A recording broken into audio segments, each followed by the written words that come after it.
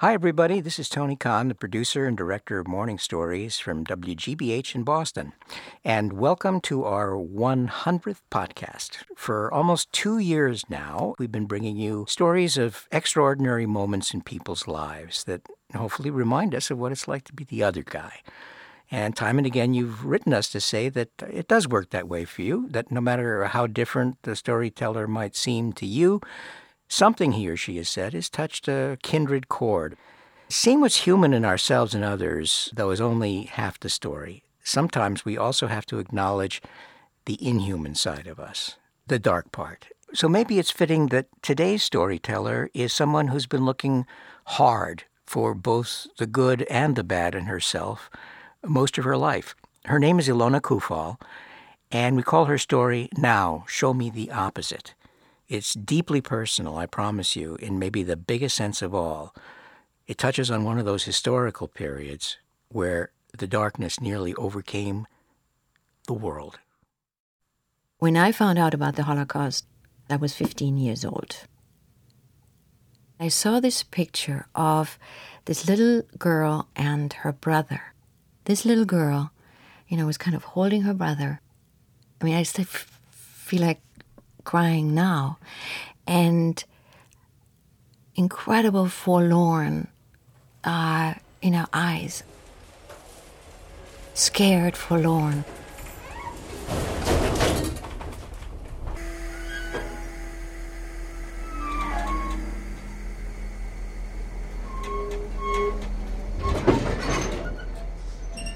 And she was on the transport. It's like this was like beyond belief for me. I couldn't forget that. Everybody said, why are you even thinking about it? You weren't even born then. So just forget about it. But I couldn't. I couldn't forget that. And whenever I asked him, my father would go, "You don't understand anything." And he would blow up. I could not reach him. And my mother would be very mad at me, too, because she said always like I was hating Germany.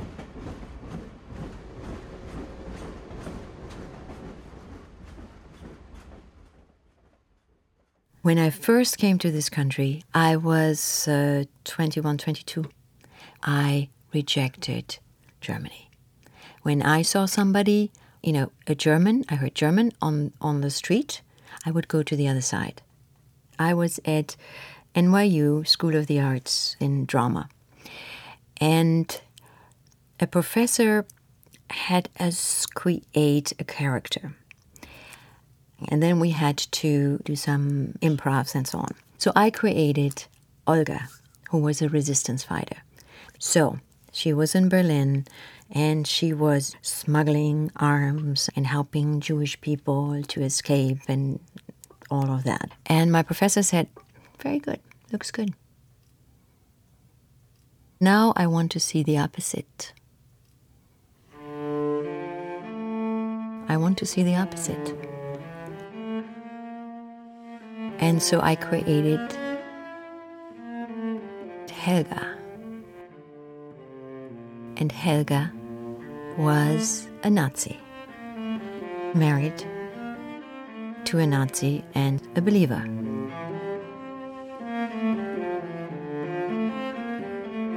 And what I realized was I could play her just as well as I could play Olga.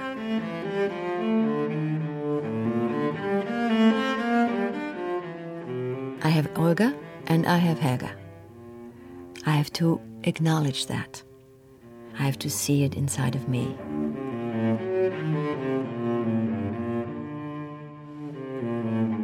Yes, my father was a Nazi, an officer in the Waffen-SS, yeah. And my grandfather was an official in the Nazi party, yes. I felt sometimes like I had this ton of guilt on my shoulders. It was like so heavy, For a long time I hated my father. I remember being 18 and feeling like I hate him so much. So much.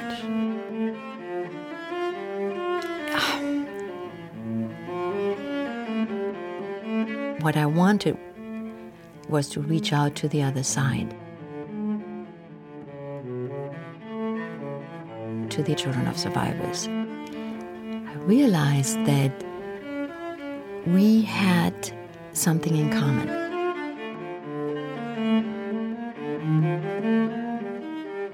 Although our experiences had been very different, the shadow of the Holocaust was, hanging over both of us.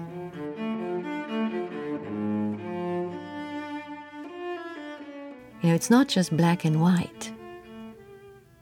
And once I was able to see that, I could take kind of a step back and see more clearly.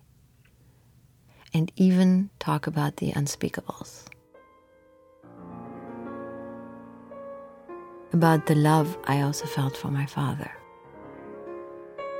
He died of cancer, and my mother told me that the last few weeks he was thinking about it a lot, and it was very painful. That there had been some things that he felt very, very guilty about.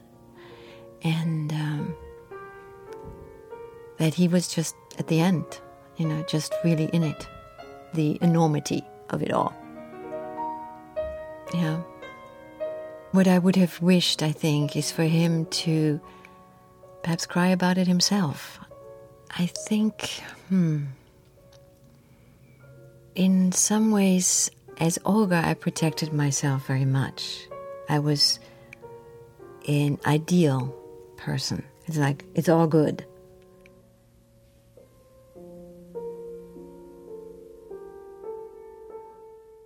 In some ways, Helga was more real.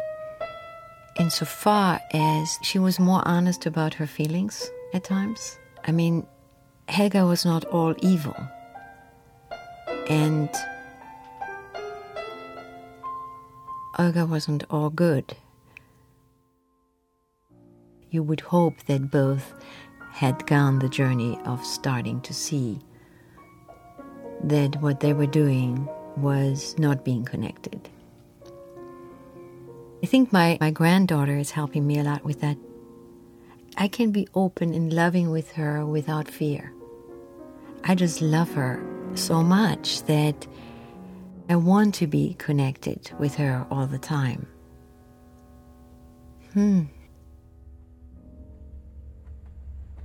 It's been a long, long, long journey to being a real human being.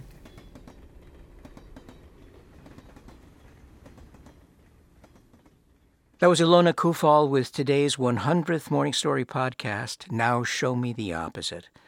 Ilona has devoted much of her life to an organization called One by One, encouraging dialogue between people of seemingly irreconcilably opposite sides in world conflicts.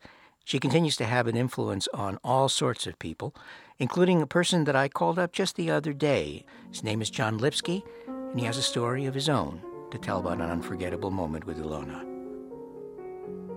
I don't remember exactly when I learned that Ilona's father had been in the SS, but I remember one summer when we found ourselves in Europe together. We went to Dachau together. I had never been to a concentration camp, and neither had she, as far as I know. Mm-hmm. We arrived at Dachau, and outside the camp were ordinary houses. And it gave me a sense that ordinary people live there now, and ordinary people lived there then. Mm-hmm. And life was just going on while this concentration camp burned. So sort of the ordinariness was very weird to me. I had a feeling then, and I can recreate it now, almost a bodily sensation that we were children, that the generations who had gone before were hovering over us. The weight of time of the generations that had gone before were sort of dissolving in us, and that the war was over and we could start coming out of the rubble. So for her to show up with me, a Jew, in the concentration camp was like sort of rolling back the clock and saying, we really have to talk about these things. To tell you the truth, the Holocaust was not my favorite thing to look at. This was really the first time that I was forced to look at it. And I can't tell you how moving it was to be there with someone who I could feel we were making some sort of repair. Repair. That we were able to come together is a kind of hopeful statement that even one generation past, people could not only look one another in the eye, but care for one another. And I find that, very hopeful for other situations that are going on as we speak, where people hate one another right now. And yet, in one generation, you can hope, at least, they could be standing on battlefields or on places of enormous, grotesque catastrophe and look at one another with affection. Thanks a lot. We'll talk again soon. Okay, John. Take care. Bye-bye. Bye.